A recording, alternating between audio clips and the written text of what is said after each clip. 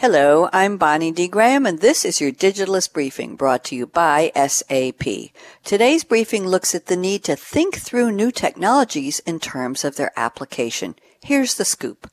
Blogger Rob Handfield reminds us that technologies are neither good nor bad, critical nor useless in and of themselves.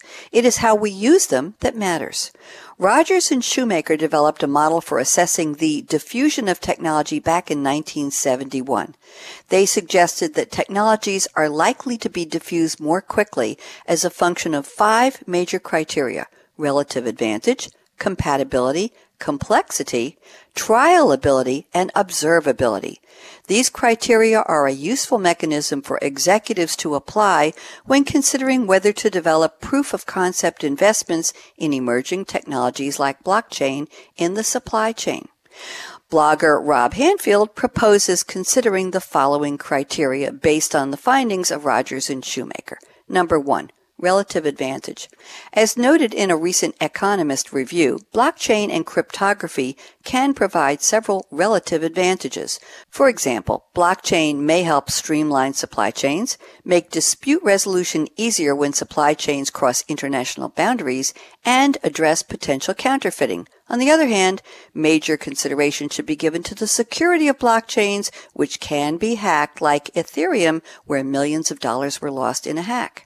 Number 2, compatibility with existing technologies. The ideas around blockchain are hardly new, as cryptographic linkages that secure entries in a block, known as Merkle trees, were first proposed back in 1979. Companies need to resolve the same types of problems as for any big IT project. Number 3, complexity.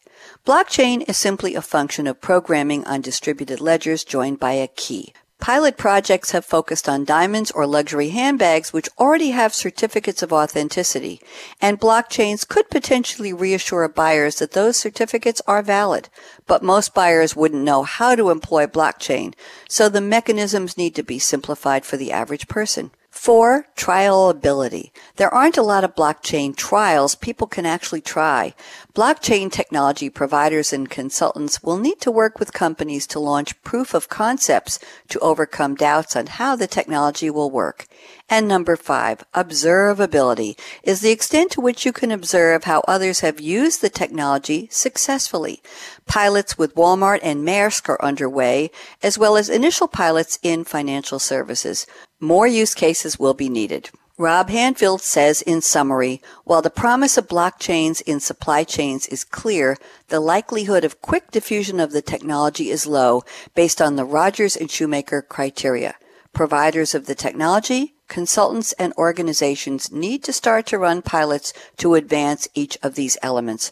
Read the full article in The Digitalist titled Thinking Through the Diffusion of Blockchain by Rob Handfield.